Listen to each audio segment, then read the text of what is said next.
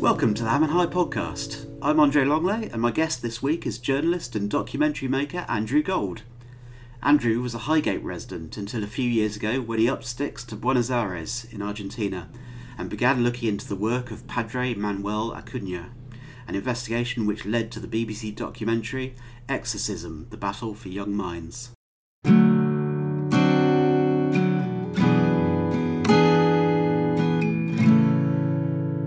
So, Andrew Gold, thanks so much for joining us on the Ham and I podcast this week. Thank you for having me. Pleasure to be here. No problem. For the listeners, Andrew and I have probably not seen each other for about 8 years because we studied journalism together in Lambeth. And whereas Andrew went off on the path of going to the Sun and then going into exorcisms, I went to Surrey and then ended up on the Ham and High. So quite different journalism paths. So, Andrew, was it the documentary is your big thing on the BBC about exorcisms? Well, when was that filmed? So we actually filmed it back in 2017, I think. But the BBC hadn't committed to it. They had just said like, oh, we like the idea, but we're not going to give you any money to make it or anything. You know, if you make it, get back to us whenever you want. So we made it, back in 2017 in Buenos Aires. A friend of mine called David came out. But I was at university with him, and he's a director, and he's brilliant. And he came out to Argentina. We'd met this guy he's an exorcist, and he's on TV all the time over there. People take him a little bit seriously. And he expected us to also take him very seriously, rather than what we did, which was try to expose how he was taking advantage of the local community. But yeah, we went and made that. It took about a year and a half of sort of pushing everybody at the BBC to actually watch it. Because it's not the way it's typically done. Typically, they'd send you out there. So yeah, we had to make it, edit it, do all of that stuff, and then the hardest work, 90% of it, was just pushing everyone there to watch it. And it took about a year and a half. Eventually, someone did, and they were like, "Oh yeah, this is good," and they took it, which was nice. And to paint a picture, the Padre at the centre of this is a huge, well-known figure, a big personality. And what we're talking about is not what you just might call evangelical Christian. He's doing exorcisms, he's pressing on people's heads, he's shouting at them, he's forcing the demons, or Satan, I guess it is, out. Yeah. How did it feel when you were in the room when this was happening? It was actually a really strange thing, because I thought this was going to be a bit of a lark. And I'd grown up watching a lot of Louis Theroux. That's part of why I wanted to sort of get into presenting documentaries and making them. And I thought he was going to be maybe a funny character, and this was all going to be a bit of fun. So I got to actually take part in the exorcism, the first one that we did. So I'm holding the bells and dangling the bells that are supposed to, stave off the devil. It was funny for about a minute, and then it was sort of the realization of like, okay, I don't believe in the paranormal or anything like that, but there's a woman sort of splayed out before me and just basically having a mental breakdown as far as I was concerned, right in front of my eyes, and that is as scary as anything paranormal. So there was a quick realization, not only of like how scary this is going to be, and not really that funny, although there were opportunities for comedy in the documentary, but not during the exorcisms. But also how inappropriate it was that I was sort of taking part as if this was a funny, silly thing. My role in it suddenly became a little bit, I suppose, controversial. And we decided then that in the future exorcisms, we did another one later, I wasn't going to take part. I would just be a sort of worried observer. Yeah, it's an interesting question, isn't it? Because you did find yourself right in the middle of it. And as far as I could see, they kind of handed you the bells on the spur of the moment. So you were also in a position where you were being led down a road by the person in control. Yeah, but we had sort of pushed that before off camera as well. Sort of, is it okay if I take part a little bit? Just because it was what I'd always seen, whether it be Theroux or Michael Moore or Stacey Dooley, whoever it is, they're always sort of taking part. And that's the most fun part as a presenter. And even now, to be able to look back, this was now 3 years ago, to be able to look back and say, I took part in an exorcism, that's what I live for. That's, some people get a kick out of whatever, other passions they might have. And this is, for me, it was, I've taken part in an exorcism. How fun and fantastic. But of course, it was always women while we were there, and they were young women generally, and they were suffering with things like schizophrenia, intrusive thoughts, which I'm not a doctor, of course, but I would associate with severe obsessive compulsive disorder or schizophrenia and that kind of thing, which are all things that obviously happen to have very similar symptoms to somebody who has a demon inside them would imagine they would have. So, that's where the complication lies. Are you still in touch at all with either of the two women who are central to the documentary? How are they doing? Yeah, I haven't for the last sort of 6 months or so, but I have checked in a little bit because I've got so Natalia was the first one we did, and yeah, we had to get back in touch with them a year later. Well, when it was going out with the BBC, because the BBC are very, very thorough with everything about like the legal side and also the ethical side. Because if a year later one of these women who were in very vulnerable positions decided that, if this film comes out, they're going to do some harm to themselves, this is going to affect them badly, that's not something the BBC would want to happen, not something any of us would want to happen. So I had to go back and speak to them. This was a big deal for me, and it was a very difficult position to be in, because I was thinking, please just tell me it's fine, because if you don't, that's 2 years of work gone and my big opportunity gone, and we can't do anything with the film. I mean, obviously you get people to sign release forms beforehand, so The Exorcist himself wanted to pull it. He didn't want this to go out, but he's not somebody that we considered a mental health risk, so that doesn't matter. He signed stuff, Whereas, yeah, I went back to see them, and so Natalia was now going to see other exorcists. She doesn't trust this exorcist anymore. And Candela, who's the younger girl, she was 17 at the time of filming, and she had been cutting her wrists. She also now doesn't like the Padre. She realised he's wrong. And in both instances, I thought like, oh, good, they've finally seen the light. They're going to get, medical help. But actually they were like, so now I've gone to see another exorcist. And it's like, oh no, you shouldn't be doing that. But yeah, Candela, the young woman, she's fallen in love and has a child. That's just what I know from Instagram. I've got her on Instagram, so I think she's doing better by all from the images alone. She seems to be. Well, that sounds good as far as it goes. I guess it's the neoliberal dream, isn't it? They shop around for their favourite exorcist. They don't have to stick to whichever exorcist's being supplied in their own village. Yeah, capitalistic exorcism. The Padre himself, I mean, people would have to see it to understand what we're talking about, but he's very much controlling the room. He's obviously controlling the situation. There's obviously some kind of enforcing his personality on the subject of the exorcism, but also on everybody in the room. It was really familiar to me from several years now of dealing with politicians or senior councillors, for example, people who are used, or businessmen, people who are used to being in a room and their word is everything. And it just seemed very, very, very familiar. And so when you kind of confronted him and he decided to take an aggressive approach, it was, it looked very intimidating. Mm. Yeah, I know what you mean. It's that magnetism that he has, but he also has that. It's a little bit, as you were explaining the politicians you've spoken to, I don't know why, but my mind went straight to Jose Mourinho. I was just imagining what it would be like, if you're a journalist talking to him. And full disclosure, we're both Spurs fans here, so we could talk about this with a certain empathy. Yeah, yeah, I love the guy now, but you wouldn't want to be on the wrong side of him, and that's what happened with us with The Exorcist, who had that same kind of magnetism. That's why he's so popular. I mean, he was his methods were populist as well. He was out in an impoverished part of the suburbs of Buenos Aires, which is what was so strange about it for me as well, because I'd been living for 6 years, and since leaving Highgate, I went to South America, and so I'd been living for 6 years in Buenos Aires, and it's very modern. It's very much like I would equate it to like an Italian city or something, maybe Spanish city. And then as soon as you go just outside, you've got the parts which are maybe the slums. They call them the bichas, or villas would be the English pronunciation, how it's spelt and everything. And yeah, very impoverished, no education. So these people wouldn't have anybody to talk to.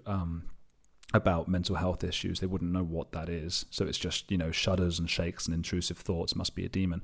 And this guy was just so charming, and so he would do things like play the music from the Exorcist film, Tubular Bells. He played that during his mass. It's remarkable that he would choose that, which if you'd suggested it for a mock documentary, for example, you'd be thinking of going too far.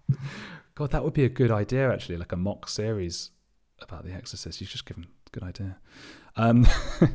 Yeah, it's nuts. Yeah, in fact, I think you'd say if it was like The Office, but exorcism, you'd say that's a touch too far. You'd say no, that's too unrealistic. But he was doing that, and it's easy for us to judge. But again, these are people who don't have the education that we do, and also it's part of the whole shtick. It's a part of the whole thing, because I spoke recently to a hypnotherapist on my podcast, and he was explaining how he watched the Exorcist film, and it was exactly what he does with hypnotism. And for hypnotism to work, the people who go to the mass need to know what's expected of them. So that's why the Exorcist music, there are pictures and posters all around the church of films like The Exorcist with his face, the priest's face, superimposed onto the characters' faces, the actors' faces. So it's very much part of showing these people how they're supposed to react, what research they need to do, what films and YouTube videos they need to look up. But yeah, the moment you were talking about was near the end of the film. He thought that I'd been asking too much about his relationship with a young woman that he had taken out of a psychiatric ward who had schizophrenia, and had done an exorcism on her, and she was now by his side and sort of working with him, and the two of them were often alone together. She wasn't underage, she was sort of 19 or 20, but it's not a good look for a 55-year-old priest who's taking women out of psychiatric wards. So I didn't actually make that implication. I sort of half did in some questions, but he had heard that I had asked why they kiss each other on the mouth, which was something I had never asked or seen. But he took me into a room. He wouldn't let my director in with me, and it was scary. It was in the film. That's 2 minutes of him screaming at me with a few of his cronies around him. We got the audio. He didn't know the audio was still recording, I guess. But we never said we were stopping it. But it was on my t-shirt, the microphone. But we couldn't get the video there. But I mean, yeah, in real life it was a good hour, and I'm not used to that kind of confrontation. And the thing was, David and I, the director David Hayes and I, we were out in the middle of nowhere. It was like past midnight and quite a dangerous area to be in. Nobody knew where we were. We weren't doing this on behalf of the BBC or anything like that. We were just on our own.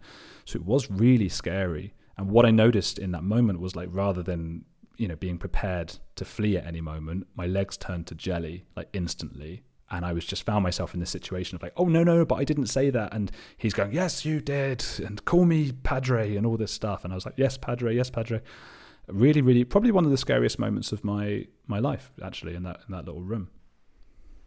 And I certainly empathise. There's certainly situations I've been in where you've been in a confrontation with somebody who's in real authority, and a kind of instinct kicks in, and obviously they're an authority because they've got that skill to impose their will, and so you've got to, as you do in the film, you try and find a way to diplomatically edging out, and if that involves saying yes Padre, yes Padre, yes Padre, you do it, which is scary, and it's a scary insight. And I think he says it, that's caught on your audio, that it's kind of an insight into it's controversy, but it's an insight into how he is in those behind closed doors in that place. Yeah, man, it was so scary. And like I say, we had a whole hour, so there were lots of bits in there that I said that didn't make the final cut. And maybe I come across, a lot of people say to me now, wow, you were actually quite brave in that, despite giving in and being complacent and submissive. The longer version had a lot more of me saying come on, and I said to him, you're scaring me now. He's like, oh, I'm scaring you, am I? And all this stuff. And I was like, yeah, you really, really are. He had a bloke next to him who has this big staff. He's a guy that he tried to do an exorcism kind of thing on me himself. Big guy. He was big, heavy set fella. And he's got this big staff like Jafar in Aladdin has. And I just thought, this guy, because at the end of the day, if you're not a paranormal believer, these are just a bunch of blokes out in the suburbs of a relatively dangerous city. So yeah, scared out of my mind. It was only on the way home. Oh man! And another thing that happened, by the way, I just remembered. So David and we had our colleague Demian Biot, who's a young, he was a very, at the time, young journalist. He's now a slightly older journalist. He came along and helped with everything. And yeah, we walked out, and it was very hard to get out of the building. Once they let us go, we were just relieved, but it was hard because there was a mass going on, and it was sort of becoming quite fervent in there, and really, heating up, and people were spilling out, tens of thousands of them, into the street. So just getting out of the church itself was a real ordeal. It was really hard and scary, and trying to get in and out of people. It sounds like a nightmare with COVID now, but it was pre-COVID, obviously. And we got out, and then David said, "Oh, you know what? I forgot to film that part. We need you leaving the building." And at that point, I wasn't even thinking about filming, which is why he's obviously got his filming hat on, or they're not enough to film that bit. He said it didn't come out or whatever. So we had to, scared out of our minds, squeeze back into the building for 10 minutes, going past people, hoping that the priest wouldn't see us. I could hear him by that point on stage shouting stuff about the devil was in the building, and all this stuff was obviously a reference to me. Squeezed back in, and then walked out again to film it. And then we were in the situation of, okay, now we're outside in this like apocalyptic vision of like the streets with like police cars at one end and people in the street just falling over whenever the exorcist sprayed water at them, and just thinking, how are we going to get home? We ended up wandering around with all our equipment for like ages before we got a taxi. And it was only then, on the taxi on the way home, we started talking, and it was like, was your mic on in the room the whole time? We started to realize, oh, we've got all of that. And at first we were gutted because we thought we weren't going to confront him for another few weeks. The documentary, we were supposed to do another few weeks of filming, get there, and then eventually confront him. And it was like, well, we've lost access now. That's it. But we started thinking, but maybe that's even better. We weren't sure. And it obviously turned out to be far better than anything. That's the fun with documentaries. I mean, you can plan as much as you want, and either it goes not as well as you want or it goes much better. I mean, we couldn't have expected he would give himself away in that manner. He really lost the plot. And it was like, wow, we might really have something. So we were then excited, still shaking from the nerves, but excited to look through all the stuff in the next few days. I think the adrenaline of being in the situation really comes across in the documentary. It's great. Does he believe it, the Padre? It's really hard to know. And I can't say, I mean, another issue was like, I mean, from a legal point of view, if I were to say that he is a fraud, I suppose that's defamation, isn't it? I mean, we were in that same journalism class. I don't know, but that's part of that was part of like the lawyers and stuff at the BBC. They were really pushing us we had to change so much stuff. Anything that implied that too much. I think with these things, it's always really hard to know, because my instinct is that he knows and he's tricking people. But that's also just because I find it so hard to get my mind into a place of that kind of belief. My director David he's a lot more, he grew up in a bit of a religious family, whereas mine wasn't really at all. So he was not open to the idea of exorcism or anything like that, but a little bit more just like understanding of belief. And that's what we're supposed to do as journalists, is try and understand somebody else's point of view. So I don't want to say that he is being a fraud. I wonder if it's a little bit of everything. There's a bit of cognitive bias in there. There's a little bit of, he sort of half believes in his powers, but if he really, really were to self-analyze, he'd sort of know there's deep down they don't work. He needs to believe in himself, maybe. So, yeah, a bit of both, maybe. I think that's the sort of impression I got. I think what came across to me was that he probably does believe most of it, because that's part of his belief about himself and his self-belief and a certain amount of arrogance and all of that, and that relies on actually him not just being a showman but also being whatever of God. Do you have any faith at all? No, not any at all.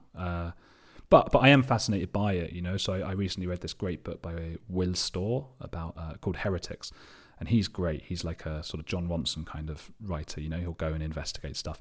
He looked into belief and stuff, and there was this great little clip from it where he talked, and I don't know the science and I can't remember it properly, but the point was they found ways of sort of doing something scary to patients. The patients would get scared, and they made the patient then forget the reason, like what they had done before. There was like some way they did that. The point being that then the patient was left scared, and they didn't know why, because they'd been made to forget what had just happened. And every single time when they asked the patient, why are you scared? The patient created a whole story in their minds about why they were scared. So each time they said, because you're looking at me funny, because you remind me of somebody who scared me once, because I was thinking of a horror film. And none of them could remember that they had just been shown something scary. So that amazed me. And that's what I want to do with my documentaries, is look into, not just in a paranormal level, but I also went and did a film about abortion, for example, that I'm trying to sell at the moment. My politics, I suppose, is as much aligned with pro-choice as it can be. I mean, pro-life makes very little sense to me. So that was a really interesting challenge for me, to go and like not see pro-lifers as evil, but to try and understand them. And I went and sort of lived with this woman who's known out there as the crazy baby lady. She's one of those people who goes and screams at people, you know, having abortions and stuff like that. Makes in Buenos Aires as well, because they had the vote just after we got the Exorcism film done. They had the vote. So we're still trying to sell that film at the moment. It's like with the Exorcism film, you end up having to try and get everyone to watch it for a couple of years, and then they do. But I basically almost lived with this woman, the crazy baby lady. She's got 6 kids. She's very Catholic. And, she hates me now, just like The Exorcist does. But at the end, she absolutely hates me. But I really enjoyed her company. She was so nice to me. She took me in, took me on the school run, all those kinds of things, very 90s through, if you know what, it's that kind of style. And I really just thought, okay, she's got a totally different belief to me, but not because she wants to take away women's rights, not because she hates people, not because she's a hateful person. She just has those beliefs. And I don't think it's a belief of that killing a baby that's 1 day old if you've had sex the day before. I don't really think she believes that. It's just more of like a whole conservative values thing that she has. So I'm always fascinated by just, okay, why all the time? Why do people believe things? And isn't that interesting? Why do I believe stuff? So yeah, but I have, in terms of religious belief, I have none, but I understand why people do. Do you? Are you into that? No, I'm probably similar. I'm very atheist and always have been. Yeah. But again, it is fascinating. And I think I suppose I have a slight respect for people with strong beliefs who act on them. So, for example, if you're an animal rights or vegan campaigner and you go and do protests at Bernard Matthews plants or whatever, then, of course, if your belief is that animals should have exactly the same rights as humans, it's entirely rational to do that. And people who are very pro-life, who will protest outside clinics, I think it's abhorrent. I think they're wrong. I think it's awful for the women who are going in. But it's also consistent.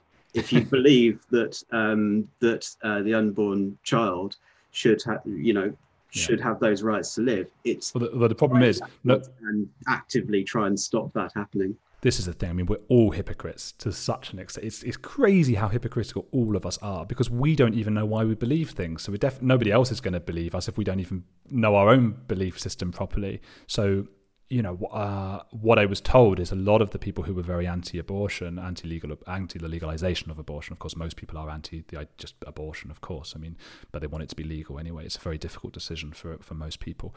But those people often do get abortions in Argentina. It's not legal, but the wealthy families find ways. If you know what I mean, they will be able to find a doctor, and they have the money to do that. So what they're doing is they're taking away a right from poorer people, and they will do it themselves, and they will fight against it. And that's often the case. That reminds me of, I grew up in a Jewish family, so I'm tuned into sort of Israel and stuff like that. And in Israel, and someone's probably going to tell me I'm wrong about this, but my understanding is that the Hasidic community in Israel, they often vote for very right-wing governments, which makes Israel a little bit more right-wing. And part of that is that they vote that they don't ever have to take part in military service, but they vote to keep the military service going. So it's the inconsistencies of that. Like, I don't want abortion to be legal, but I will do it myself because I've got the money and all this stuff. I don't want to fight in a war, but I'll make sure everyone else does. We are inconsistent, and they probably won't see those things in themselves, and I won't see my own inconsistencies in my own line of thinking. But it's all fascinating, isn't it, the belief and stuff? It really is. A few years ago, I tried to go down the route of creating for myself a consistent, ethical vegetarianism. So I'm vegetarian, but having discussed it extensively with a marine biologist friend, I also eat bivalves, so mussels or oysters or scallops, because essentially they're filters. They're not active beings. They can't be described as having a central nervous system in the same way as an active animal. They're filters. Things go through them, and it gives them life, which is an attempt to be consistent. Okay, I'll treat that the same way as plants, because I don't think they could be considered living, breathing animals in the same way I am. Yet I haven't managed to become vegan, so I'll still have milk with my cereal, with my Weetabix, and I'll still eat eggs, which obviously is hugely problematic if I'm trying to take a moral stance on my food. I think all we can do is just do our best. If everybody just tries to be nice and to give everybody else, and it's giving people the benefit of the doubt. And I get what you do, because I do exactly the same thing. And for years I wasn't a vegetarian, but I was like, but I'll only eat chicken, just mad stuff. And now it's like no animals. I see no moral issue with eating oysters and things. I just think they look and seem disgusting. So I'm not going near those. But look, we've got it right now with the whole Trump thing, right? And look, this is the ham and high, right? It's most people in that area. I'm part of that area. It's quite a liberal area, right? Most people would not be able to understand, including myself, why people would want Trump in charge. But I think that's problematic in itself. I mean, if we talk about belief, the amount of tweets I've seen just going, "Oh, America's a bunch of racists." Look, there are going to be some people in America who will vote for Trump, whatever. There are some people who will not vote for Trump, whatever. And then there's a whole middle ground, of course. The swing vote. I'm not saying anything new in that. The point is the swing vote. If you're a swing voter and somebody's saying to you, "You're an idiot, you're a racist, you're stupid," I think that is just going to push you further away. I think what we need to be doing, and maybe people are like, "We've done this and I'm tired of it," and I get that thought as well, but is reaching out to those people and saying, "Hey, look, this is a reason it might be good to vote for Biden and not Trump." And instead of going, another thing I've been looking into recently is pedophilia, right? And I'm going to link this because it's obviously quite a crazy topic. But I'm in Germany, in Berlin, and they happen to have a very controversial paedophile clinic because they don't report paedophiles to authorities, right? Whereas in the UK, doctors are bound to do that. Therapists are bound to do that. In America, they would be arrested, doctors, if they didn't. They'd be put in prison if they didn't report somebody to authorities. So it's a big controversial thing. And in Berlin, they say, we have paedophiles. We don't report it because otherwise they won't come in. And that's the only way we can stop children from being abused. If you can just save one kid from being abused that way because you've given the guy therapy. Anyway, all the doctors I've spoken to who about the ways to treat them, whether it's the British or the German or whoever, the one thing they all agree on is the main risk factor. Again, like with Trump, you're going to get some people who will offend whatever. Most paedophiles will never offend. Then you've got the swing state, you've got the middle ground. And the number one risk factor is stigmatization. If you tell those people they are monsters, they will act as such. If you tell them that they are a moral representative of society who has responsibilities and all of those things, they will act that way. They will feel like, no, I'm in charge. I'm in charge of my actions. I'm a good, valuable member of society. So it's really complicated, but it does seem like the more you blame people, the more they move away, the more they move to the darker sides. That's a really interesting analogy. I suggest it's probably best in long form on a podcast rather than in a tweet. Yeah, that tweet would probably get me fired or something. It would cause problems with your next BBC contract, I should think.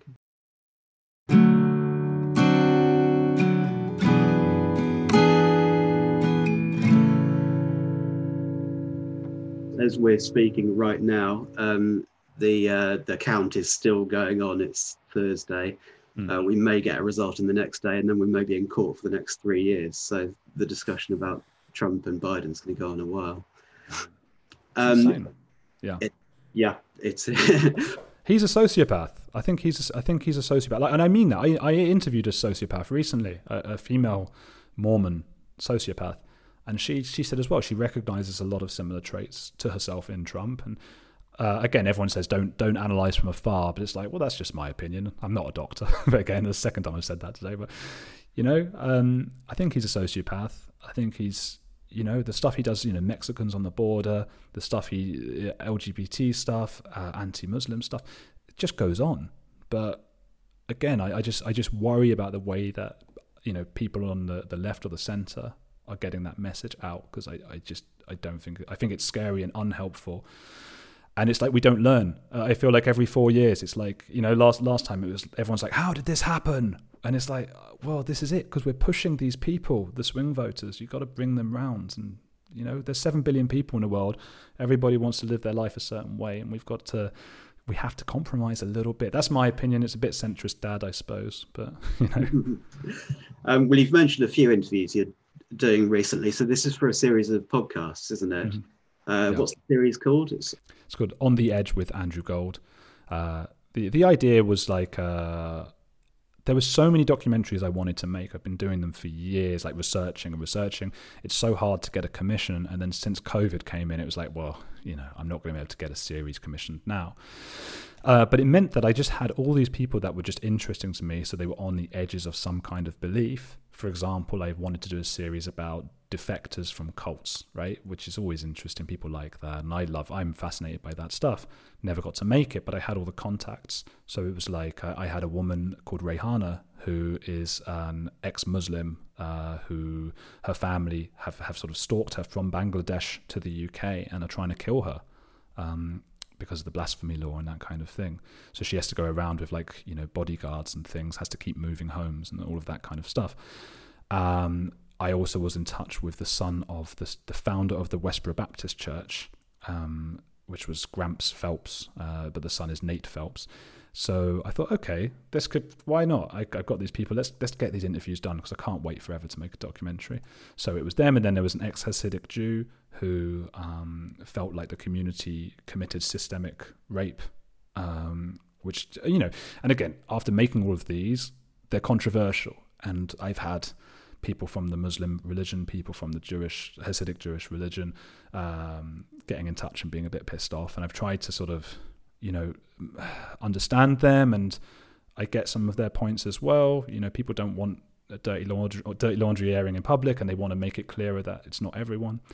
It's just the extremes of their sects, I would call them.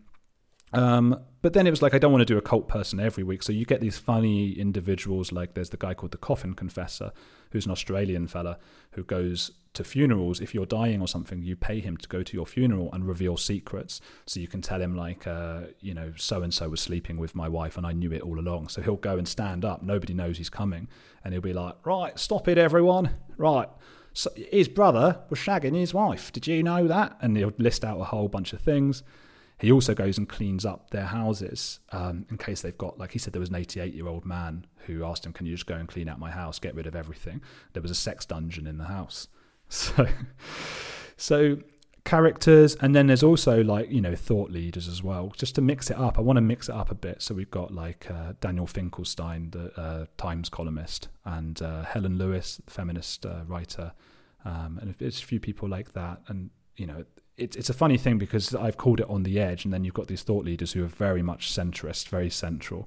So it's just a bit of everything, really, just interesting people, How do you cope with the backlash when it's there? If you've got a particular one that goes out and Twitter erupts in some way, or just a small group of people, do you cope with that well? I didn't used to. And with the years, you just sort of, it's just noise now. A lot of it is anti-Semitic stuff on YouTube, under a YouTube video. Not directed at you. Yeah, because my last name's Gold, so that's just enough for people, and maybe I look Jewish. I mean, Louis Theroux gets anti-Semitic abuse, and he's not Jewish, which is funny. He's just seen to somehow represent some sort of Jewish establishment, and maybe looks Jewish. I don't know.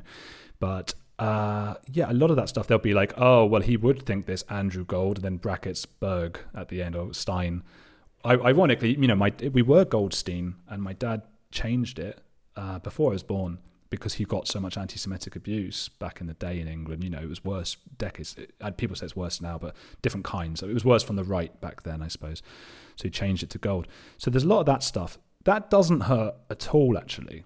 Because you just imagine, for me anyway, I can't speak for everyone, but you just imagine people in tinfoil hats sat at home, just maniacs, just someone you would never give that person the time of day if you just bumped into them on the street or something, and suddenly you're taking their opinion or their racist comments seriously. Like, get out of here, I don't care.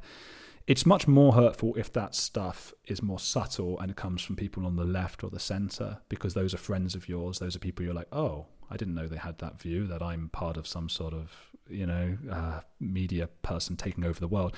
I wish that were true. It would have been a lot easier to get the documentaries and stuff off the ground.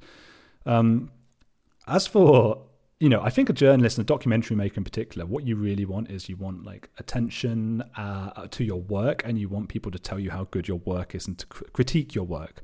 It would be amazing to have Mark Kermode talking about your work. And I kept pushing him. I bumped into him at the BBC, actually. He has no idea who I am. But I saw him and I accidentally went, oh, it's Mark Kermode. And I forgot he doesn't know me. And he looked up and he looked annoyed. And I went, oh, I forgot you're not supposed to do that in the offices and everything. You're supposed to pretend that you're not starstruck or whatever. But his favourite film ever was The Exorcist. So I was really pushing him to watch this, but I never got anything back. But you want that. And there's been, on the YouTube version of the Exorcism film, there've been, I don't know, but thousands of comments. And I do check in. Anybody who says they don't is lying to you. I suppose if you've got 50 of them, you don't. But if you've got one or two like that, you do check in. And I don't think a single one has ever critiqued the documentary style. I don't think a single one has ever said, oh, what great presenting by this presenter. That's what you want, Every single one is like, that exorcist was a sleaze, or why don't you believe in exorcism, you stupid person? So that's what you want. If somebody said your documentary making is bad, that would be difficult for me to take. That would be upsetting. Yeah. I mean, in a way, I suppose you want them engaging with the content rather than talking about how well made things are, because if they're talking about that, then they're not really watching the thing. Yeah, like a football referee. I take what you say about it hurts more when it's people you agree with that. And that's what I sometimes find difficult, especially on Twitter, to a certain scale. I can happily ignore the people who are entirely on a different side of the political spectrum with me. Fine, obviously you're going to disagree. Yeah. But when the attack comes from somebody, it's like, oh, if we were in a room, we would be agreeing on everything right now. And it's even worse when you think, and they've got a point. I slipped up there. That happened. Oh yeah, that's embarrassing. But you can't avoid making mistakes your whole life, and I think Twitter's got a real problem with being a magnifier that demonizes, as it were, people for that. Yeah, I think that can be quite scary on both the left and right extremes, of course. Like they seem to. There was that. What's that biblical line that is like, he who cast the first stone. Don't like any religion, but that's. Is that the one I want? Is that the one I'm looking for? The one that means like don't criticize because you've got people in glass houses works as well, doesn't it? Yeah, I mean this I would never want to go out of my way to criticize someone, because I do so much wrong all the time. My views are constantly found to be wrong. I will say things without any backup, without any knowledge on a podcast like this. There's probably about 5 things I've got wrong. Probably that Israel thing about the Hasidic Jews. I don't know. Because we make mistakes. And isn't that beautiful about humankind? Isn't that great that we make mistakes, that we're not robots? But we're so quick to attack everyone, aren't we? I think that's a really good place to probably leave the podcast with a bit of wisdom at the end. Leave it there. Andrew, thank you very much for speaking to us today. And thank you. All the best. Well, all the best getting the next documentary distributed, and with whatever else you're doing next. Thank you very much. It's been a pleasure. My wisdom was like Carl Pilkinson's kind of wisdom at the end.